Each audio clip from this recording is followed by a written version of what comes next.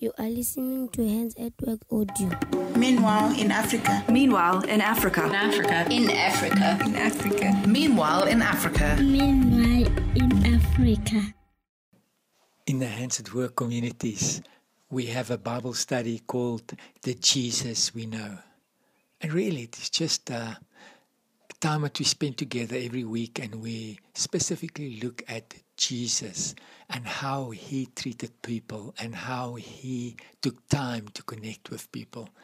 And in one of the sessions, we look at 4 examples of how Jesus made an effort to connect specifically with individuals, like the Samaritan woman.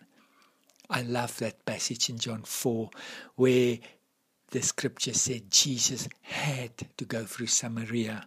Samaria was a no-go zone for the Jews, but something inside Jesus compelled him to go into Samaria. We have to contextualize that, and we have to put it in place and consider for a moment that Jesus, even as the book of Hebrews clearly tells us, Hebrews tells us that Jesus created the universe. We know that Jesus is the Son of God, the King of Kings. That's his position. And yet there was a day on this earth where he thought it good to walk into a no-go zone and to find a woman of ill repute in the middle of the day and to connect with her. I love that. It gives me so much hope. I think of my life and I think of how Jesus connected with me and how he took time to connect with me.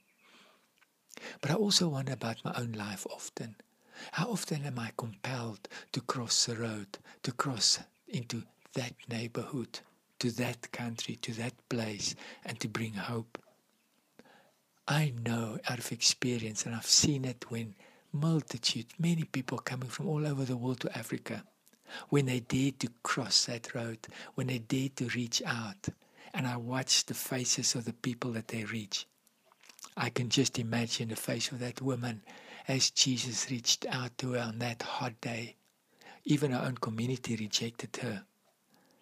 But the one who created the universe said, I know you. I have today come to bring the good news to you. And today also he's bringing the good news to you. He has come to heal the brokenhearted. Today, if your heart is broken, take courage. He came for you. And today, if you are healthy, will you dare to be like Jesus and to reach out to those with broken hearts? www.handsatwork.org